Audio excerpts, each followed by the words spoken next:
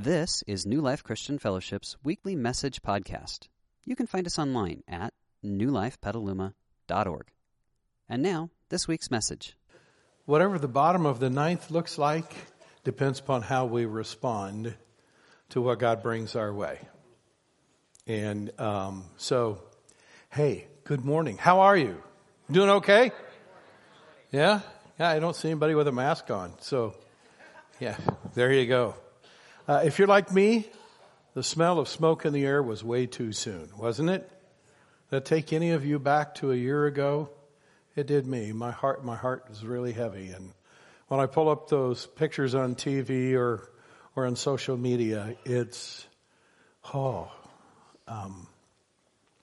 don't think I'll ever look at those things the same again, and I hope that I never do. If you're like me, there's an awfully lot going on in our world. Have you noticed? Yeah. Let's start out with some good stuff. Today is Veterans Day, is it not? Yes.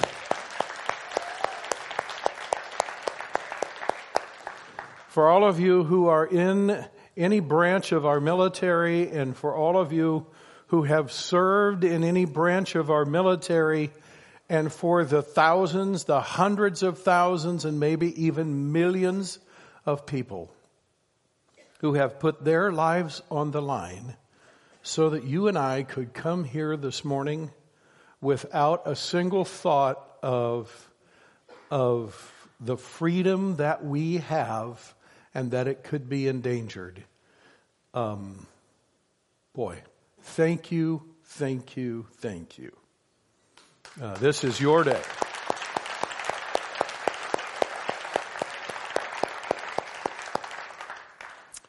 Our hearts are also with the families who are grieving the loss of loved ones who were shot up in that mass shooting this week. I can't imagine what's going on in the hearts of parents and siblings and grandparents and children. Unspeakable sorrow. And it's another reminder that this is earth and not heaven, right? But aren't we grateful? You know, there's an old saying that happens just before Easter because Jesus was crucified on Friday. And an African American pastor stood in front of his congregation in Philadelphia with one statement that changed everything. It's Friday, but Sunday's coming. You know what? It's earth, but heaven's coming. Yeah. And that does change everything. Would you stand with me and let's just put our hearts together in prayer for all that's going on in our world? I know that we all come in here in different emotional spaces, and Sarah talked about that so wonderfully today. God, it's our prayer that you would meet every one of us right where we are. That we could come without pretense. That we could come with our guards lowered. That we could come with our own personal agendas just set aside. And that wherever we are today, that you would meet us right here. And that through worship, through what I'm about ready to teach from your word, through the times of interaction that we have together, would you speak to us in a powerful way? God, we stand in solidarity with the people who are going through unspeakable heartache, the 23 people who have lost their lives in the campfire, and their families and their extended families, and the people who were shot up in the bar and their families, and the people that today is a tough day because it was their son or their daughter or their brother who lost their life somewhere defending our freedoms. God, there's just a lot going on. We're so grateful that in the end, it's your purposes that prevail. And when the darkness is greatest, would you give us the ability to see the light of your hope? That's our prayer, and we pray it in Jesus' name. Amen. Amen. God bless you. Go ahead and take a seat. We are in the second teaching of a series called Bottom of the Ninth, and I just want to remind all of you who are not baseball fans, okay, when the home team comes up to bat in the bottom of the ninth, everything is not okay in the home dugout, okay, because it means at best you're tied. It definitely means that you're not ahead. And we all have these bottom of the ninth moments that sort of pepper our lives. And some of you right now feel like that life has taken the lid off the pepper shaker and dumped it on there, right? Because it seems like all hell has broken loose in your life. And it seems like what you're facing day after day after day seems to be insurmountable. Last week we talked about the fact that we serve a God that is an all things are possible God. And that our hope is staked and built on that truth. That with man, Jesus said, this is impossible. But with God, all things are possible. And we said that Jesus was basically saying to us, all things are possible, people. That's what I'm saying to you. And we deduced out of that we therefore need to be, and all things are possible people. That even in our darkest moments. So today, we're going to press into this concept that all things are possible, but we're going to do it this way. And that is, we're going to look at how to have faith in the dark times of life. Because really, that's not only when our faith is tested, it's also when our faith is grown. It's when we build it. So we're pressing into this concept of how can we be okay when everything's actually not okay? And there's something I've noticed about myself, and I've noticed it about most of the people that I encounter week after week after week, and see if this doesn't prove true for you. And that is, we have a tendency to doubt in the dark what we have learned in the light. So when things are going well in life and we come to church and the pastor preaches a message about faith, we're all over that. We're ready to stand up in the air and lift our hands in praise and say, yeah, I'm all in on that. That's awesome. I know that to be true. I know that to be true. And the next week when the bottom falls out of our life, it's like, where's God? Because we have this tendency to doubt in the dark what we learn in the light. So today we're going to press in and ask the question, how can we have faith that is unshakable in these dark times of our life? These bottom of the ninth moments when we're not ahead, when we feel like things are falling apart. In other words, how can we have a faith that is unshakable even in the bottom of the ninth? So today I want to take us to the life of one of the most famous characters in the Bible. Even if you've never been to church, I know you've heard of this guy. His name is Peter. And Peter is an amazing guy, and just between the two of us, or you and me, he's one of my great heroes because perhaps more than anyone else in the pages of the Bible, and maybe in the pages of human history, Peter illustrates for us how to have an unshakable faith in the dark moments of life. Before I read you his story, this particular part of his story, I know that many of you, if you grew up in a church, you're going, Peter, an unshakable faith in the dark moment of life. Wasn't that the dude that denied Jesus? Seemed to me that his faith was not all that unshakable. That is true. That's absolutely true. And there's a lesson in that for you and me. And that is, just because we have failed in one moment of our life to have an unshakable faith in the dark, doesn't mean we can't have that now. Are you on board with that? Yeah. So I'm going to take you to a moment in Peter's life where he illustrates an almost, well, it's not human. It's a superhuman faith in the darkest moment of his life. And then we're going to go back in his life and see how he built that faith. Are you up for that? So here we go. Here's the story. King Herod Agrippa began to persecute some of the believers in the church. So how did he do it? He had the apostle James. That's John's brother. This was James and John, who were two of Jesus' 12 apostles, killed with a sword. You know what that means? They cut his head off, all right? Just to be clear. And when Herod saw how much this pleased the Jewish people, he also arrested Peter. Just in case you thought America was the only country that liked blood and gore, you got it right there, right? They cut off a guy's head and everybody cheered. Okay?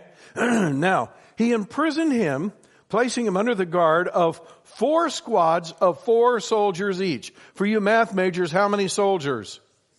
Thank you. Approximately 16. Thank you, Mark. Yeah. 16 soldiers. You know, any thought of escaping was probably gone at that point, right? 1 against 16, probably not going to happen. Herod intended to bring Peter out for public trial after the Passover. Wow. The night before Peter was to be placed on trial. By the way, take a break from the screen. Understand how this worked. In this day and age, the Romans, when they tried you, they came to a conclusion in one day, and if you were guilty, they killed you that day. So this is what happened to James when they put him on trial. He got beheaded. What's going to happen to Peter when he gets put on trial? He's guilty of the same thing. This is the night before Peter knows he's going to be killed.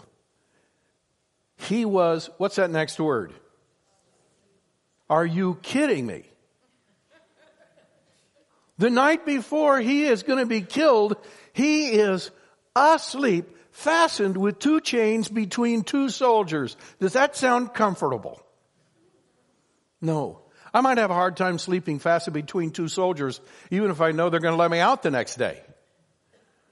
But this guy's going to get killed. And yet, he is set, not just asleep. If I were to read you the rest of the story, God sends an angel, and the angel comes into the prison cell and has to shake Peter to wake him up. Dude is out. He's in REM. He's gone. Wow. Now, I haven't faced anything like that in my life. And there have been nights when I have paced the floor. Not too long ago, actually. Paced the floor. Unable to sleep. With my stomach on fire. Have you been there? Yeah. Wow. So, we're going to go back in Peter's life and say, how did he get there? And we're going to look at the 5 building blocks of faith.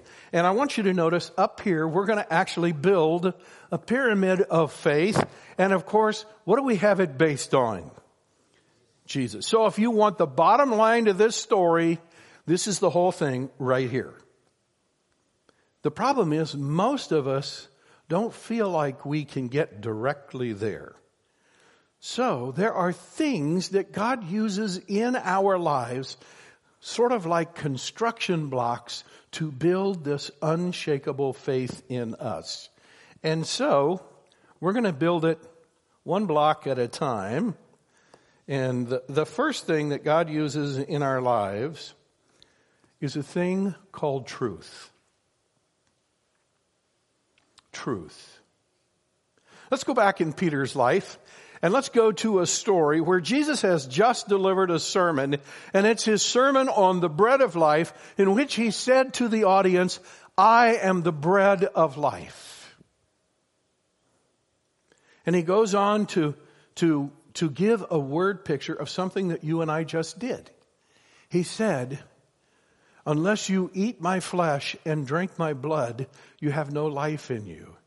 And figuratively, we took the bread, which represents the body of Christ, and we took the cup, which represents the blood of Christ, and we ate and drank figuratively the body and the blood of Jesus. Now, picturing that thing that was to come, Jesus said, if you don't eat my flesh and drink my blood, you don't have any life in you. Because I am the bread of life. And notice what happened after that message. At this point, many of his disciples turned away and deserted him. Wow. You know, Jesus was a pretty good teacher. I don't think I've ever had a time in my life when I preached a message and 2/3 of the crowd walked out and never came back. But that's what was happening here. Then Jesus turned to the 12 and asked, are you also going to leave? Do you think this might have been a bottom of the ninth moment in Jesus' life? Tough. Yeah. Not too long before this, they wanted to make him king because he gave them a free meal. How fickle is that? I love Peter. Here's what Peter said. Peter replied, Lord, to whom would we go? And then Peter says something that he absolutely knew to be true. You have the words that give what? Eternal life. Wow. We believe and what's the next word? Know. You are the Holy One of God. The first thing that you and I need to learn, if we're going to have this unshakable faith in the dark moments of life, the first thing we have to absolutely know, and the first building block is, we have to be sure of what is true. Okay? Because bottom of the ninth faith is based on facts. How could Peter know that Jesus was the Holy One of God? Well, when you watch him walk on water, and you watch him touch lepers, and not only not get leprosy, but heal a leper, when you watch him put his hands on the eyelids of a man born blind and give him sight, when you watch him go into the room of a dead 12-year-old girl and say to her, get up, and she gets up, and you take her back and you give her to her parents. And when you see Jesus reach out and love the most unlovely people in the world, and you see people agitated at him, and you see him respond with love and kindness, Peter had a front row seat to all of that, and he looked at Jesus, and when he said, to whom would we go? You know what he was saying? There's nobody like you. Everybody else is a way distant second place. This is where we belong. What I want to say to you and me is this bottom of the ninth faith has to be based on facts. And it has to be something that we don't just hope is true. We have to know it. Does that make sense to everybody? Because you give away what you're just sort of hoping to be true. But when you know it to be true, I would tell you, if you want a faith that's unshakable in the dark, you have to actually know who Jesus is, so that your faith can be based on him. So what else was it that God used in Peter's life to help him build this unshakable bottom of the ninth faith that allowed him to sleep the night before he was going to be killed? Relationships. Yeah.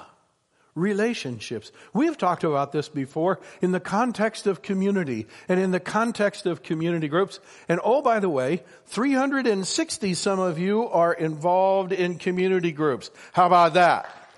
That is awesome. And you're going to get to tap into this resource in the greatest way. And let's go back and see how Peter tapped into this. So one day, as Jesus was walking along the shore of the Sea of Galilee, he chose Simon. He saw Simon, whom he later called Peter, and his brother Andrew throwing a net into the water, for they fished for a living. Jesus called out to them, "Come follow me and I will show you how to fish for people." And they left their nets at once and followed him. Does that seem a little unreal? Friends, that's very unreal unless you know the story. This was not the first time they had seen Jesus. Jesus did not cast a spell over them that somehow they're like, okay, here we go. It wasn't that. These guys had heard Jesus teach on numerous occasions. And these guys were followers of John the Baptist who taught them about Jesus. And they already had the idea that Jesus was the Messiah that they had been looking for and that their parents looked for and their grandparents. And for more than 1,000 years, yes, even approaching 2,000 years, the Jewish nation had been looking forward to the Messiah. And these guys were pretty sure Jesus was the guy. And when Jesus walked up and said, "Why don't you leave that and come and follow me?" They did. Now, there's another passage of Scripture that just a little bit later on, when there's a vast gang of people that are on a hillside, and Jesus has been teaching them, it says that Jesus spent the night in prayer the night before, and from that vast multitude of people, Jesus chose 12, whom he designated apostles. And maybe the most important part of this passage is the next few words. It says, that they might be with him. Wow. Not that he might teach them, not that he might train them, not that he might take them to his rabbi school. He chose 12 that they might actually just be with him. Because here's one of the most important things that you and I could ever learn about faith. Okay? If you want a faith that stands the test of the bottom of the ninth, then you need to understand this. Bottom of the ninth faith is a faith that is caught as much as it is taught. You catch it by being around people who have faith. In that sense, initially, it's sort of a borrowed faith that you catch from the people around you. This is why we often teach, show me your friends and I'll show you your future. So if you pick friends and you go to a community group that has people of faith in it, when your faith gets tested, you can catch a piece of their faith. And they will speak into your life what you need to hear. And they will lock arms with you. And they will lift you when you're struggling. Because this kind of faith is not a faith you learn on your own. It's a faith that is caught as much as it is taught. So there are two things. Truth and circumstances. There's a third. Oh, I should put that up here, shouldn't I? Yeah, there you go. I'll get with it in a minute. All right. I would have spelled it out, but I don't know how to spell relationship. That's not really true. All right, here we go. So, the third thing that God uses to build our faith is circumstances in our world and in our life. Circumstances. So how does that work? Well, let's go back in Peter's life and see how this happened. Meanwhile, Peter was in the courtyard below. Now, meanwhile means something else is happening. I'll bring you up to speed. Jesus has been arrested and he's put on trial, and he's in the courtroom of Caiaphas, who's the high priest, going through a kangaroo trial. And outside of Caiaphas's palace, there's a big courtyard, and there's a fire that's been built in the middle of the courtyard. And Peter is cold, and he kind of wants to know what's going to happen to Jesus. So while Jesus is on trial, Peter was in the courtyard below. And one of the servant girls who worked for the high priest came by and noticed Peter warming himself by the fire. She looked at him closely and said, "Now, by the way, when you think you might be in a place that you're not supposed to be in, let's just suppose for a minute that you do what one of my kids did and sneak into Disney World, okay? I won't tell you which one, okay? But they snuck into Disney World. They had some friends. Didn't I tell you, show me your friends and I'll show you your future? We went to Florida to visit some friends. They had some teenage kids and they said, we'll show you how to get in free. And so they went to some fence and climbed the fence. When you think you're in a place you're not supposed to be, you know what would have struck fear in their heart? If one of the Disney officials had come up and looked at them closely. Oh boy. Well, she came up and she looked at Peter closely and she said, you were one of those with Jesus of Nazareth. But Peter denied it. I don't know what you're talking about. This is what we referred to earlier, he said. And he went out into the entryway. That way, if he needed to escape, he could. You got it? That was not just an entryway. I'm sure it was an exit. Just then, a rooster crowed. And when the girl saw him standing there, she began telling the others, this man is definitely one of them. But Peter denied it again. A little later, some of the other bystanders confronted Peter and said, you must be one of them because you are a Galilean. Now, Galilee was way up in the north and Judea was way in the south. And they had a little different dialect. And Peter, when he spoke, they recognized, oh, you know, you can tell when somebody's from Alabama, can't you? Yeah, okay. So there he was. His dialect gave him away. You're a Galilean. And Peter pulled out his pre-Jesus words. He swore. Yeah. A curse on me if I'm lying. I don't know this man you're talking about. And immediately the rooster crowed the second time. Wouldn't it be sad if that was the end of the story? So how does God turn this story around? Suddenly, Jesus' words flashed through Peter's mind. Before the rooster crows twice, you will deny 3 times that you even know me. And he broke down and wept. Without a doubt, this was maybe the saddest moment in Peter's life. Not the darkest, but the saddest. But that's not the end of the story.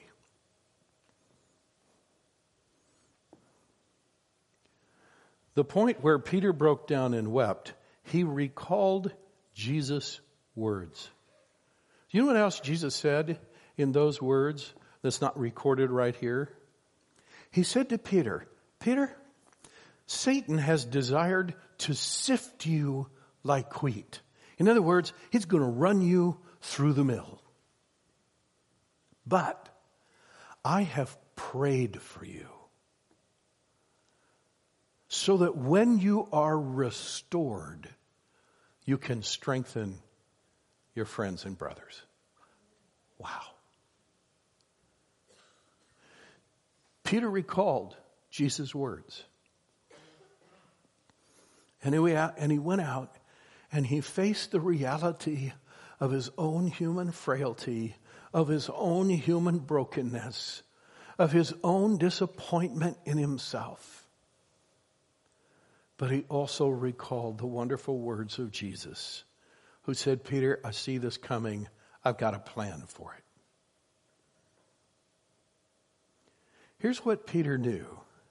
Peter knew that he could choose to see God at work in every circumstance, even the worst one in his life. And I want to tell you and me, one of the greatest realizations is when we get in this moment of darkness in the bottom of the ninth, when everything looks awful and terrible and we can't see a way around it, we can choose to see God at work in it, even though we don't see where he's working in it. We can choose to believe that God would never abandon us in those moments.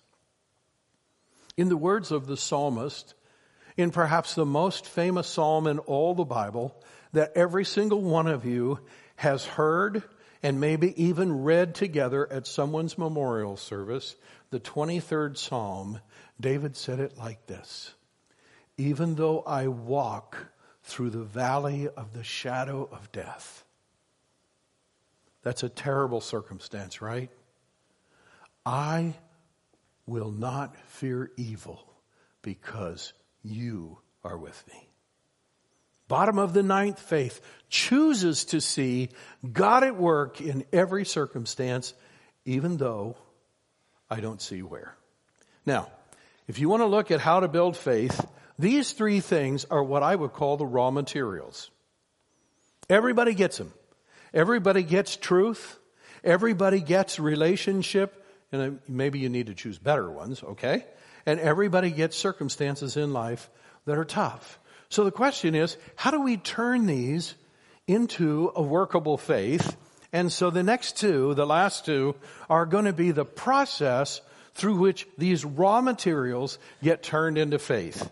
And so, number 3 is this: engagement. How do I engage with these three? How I do that determines whether these three become obstacles or building blocks of faith. And let's go back in Peter's life and let's see what happened to Peter after he had that experience where he denied Jesus. Paul writes about this later and brings us up on a piece of history. Paul said, I passed on to you what was most important and what has also been passed on to me. And here is the heartbeat of the church, the heartbeat of the message of Jesus, that Christ died for our sins, just as the scripture said. He was buried and was raised from the dead on the third day, just as the scripture said.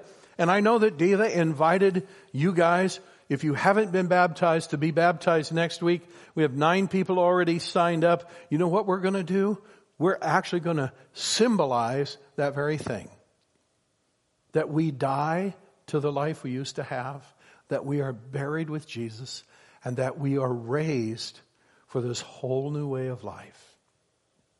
So Paul is referencing that, and then he goes on to say this, and that he was seen by Peter. And then by the 12. Wonder how Peter got in on the early deal. And then he goes on to say, and after that he was seen by more than 500 of his followers at one time, most of whom are still alive. Have you ever doubted the resurrection of Jesus? There's 512 people right there who saw him. Wow. Let's talk about Peter. So what's the last thing that happens sort of in Peter's life before Jesus is crucified? He curses and swears that he doesn't even know him. Dark moment. But you know something? One of the first people that Jesus appears to is Peter. And he sits down with him, and we don't know what all he said, but I have an idea. He sat with Peter and said, hey, Peter, let's engage about this thing that just went down in your life. Let's talk about it. Do you remember when your parents called you in and they wanted to talk to you about something bad you had done? Anybody remember that? Yeah. What was your posture? Did you look at them? Nope. Head down. I can just see Jesus reach out and put his hand under Peter's chin. Say, hey man, look at me. Let's talk about this. And it was in that personal conversation with Jesus that Peter began to build this kind of faith that was unshakable. It was through engagement with Jesus. It's through engagement with other people that we can also build that. I don't have time to preach through all of that today, but I want to tell you, if these 3 things happen in your life and you don't engage around them, they will never build your faith. If you try to push them out, you just try to deal with the circumstances as best you can. If you try to pretend that they don't exist, then you will never have that faith.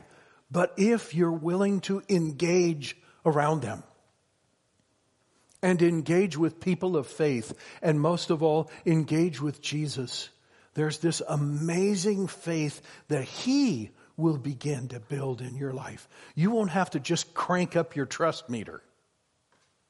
Have you ever tried to do that? Oh, I'm just going to trust more. Yep, I'm just going to trust more. You Can't do that. That's not humanly possible. But if you engage with Jesus and you engage with people of faith, God will begin to build inside you this amazing, unshakable faith. Because bottom of the ninth faith is forged during personal engagement with Jesus. That's where it gets forged. And we have one more, and that is this. Like anything else in life, we have to put it into practice. We actually have to practice this. This is when it goes from theory to being part of our life. So guess what happened? Here's how it looked in Peter's life. This is in Acts chapter 2 in your Bible, and it is the first time that the message of hope in Jesus is ever given, ever preached by anybody. And guess who steps to the front to deliver the very first gospel message? Here it is. Peter stepped forward with his buddies, the 11 other apostles, and he shouted to the crowd. Why? Because there were thousands of them and he had no PA. He wasn't mad, okay? He just had to get the message out. Listen carefully, all of you, fellow Jews and residents of Jerusalem, make no mistake about this. And look what he goes to. God publicly endorsed Jesus the Nazarene by doing powerful miracles, wonders, and signs through him, as you well know. This is Peter, the guy who denied Jesus, having engaged with Jesus about it. This is now Peter putting his faith into practice, and in front of thousands of people, he begins to share about his own personal experience with Jesus and his faith in Jesus and what it's done for him. He put it into practice. Bottom of the ninth, faith is put into practice by serving others. Yeah. I love how the Bible puts this. And that is this. What is important is faith expressing itself. That's serving others in love. So we close today with just this simple question. And that is, what step will you take this week? Can I just give you a hint? Don't try to take 5. Okay? 1 will be enough. I want to give you a moment to sit with this, and then I'm going to pray. But I believe that God will speak to you in such a way that you know which one of these you need to take a step in this week. And I want to encourage you, taking a step means investing in it, doing something about it. Okay, let's pray. God, thank you so much that you're an interactive God and you know each of us individually. And at the beginning of this service, we prayed that you would meet us right where we are. And we believe that you have, and that you're speaking to us right now. And that each one of us knows the one thing that we actually need to invest in this week so that you could build our faith in the days of this week. And that when we come back here next week, that our faith would actually be stronger and more vibrant, and it would actually be more agile. It would be more effective. And that when dark times come, that we will actually be prepared for them. And if we're in the middle of a dark time now, that this faith that you're building in us will power us through and stand with us as we go through it. God, would you give us grace this week to do something specific so that we might be not just people who come in here and say that's nice, but people who actually put into practice what we are learning. We thank you, thank you, thank you. We pray it in Jesus' name. Everyone said, amen, amen. God bless you. Have a wonderful, wonderful week. We will see you next week. We hope you enjoyed this week's message. You can find more information about New Life, including contact information, at newlifepetaluma.org. Thanks for listening.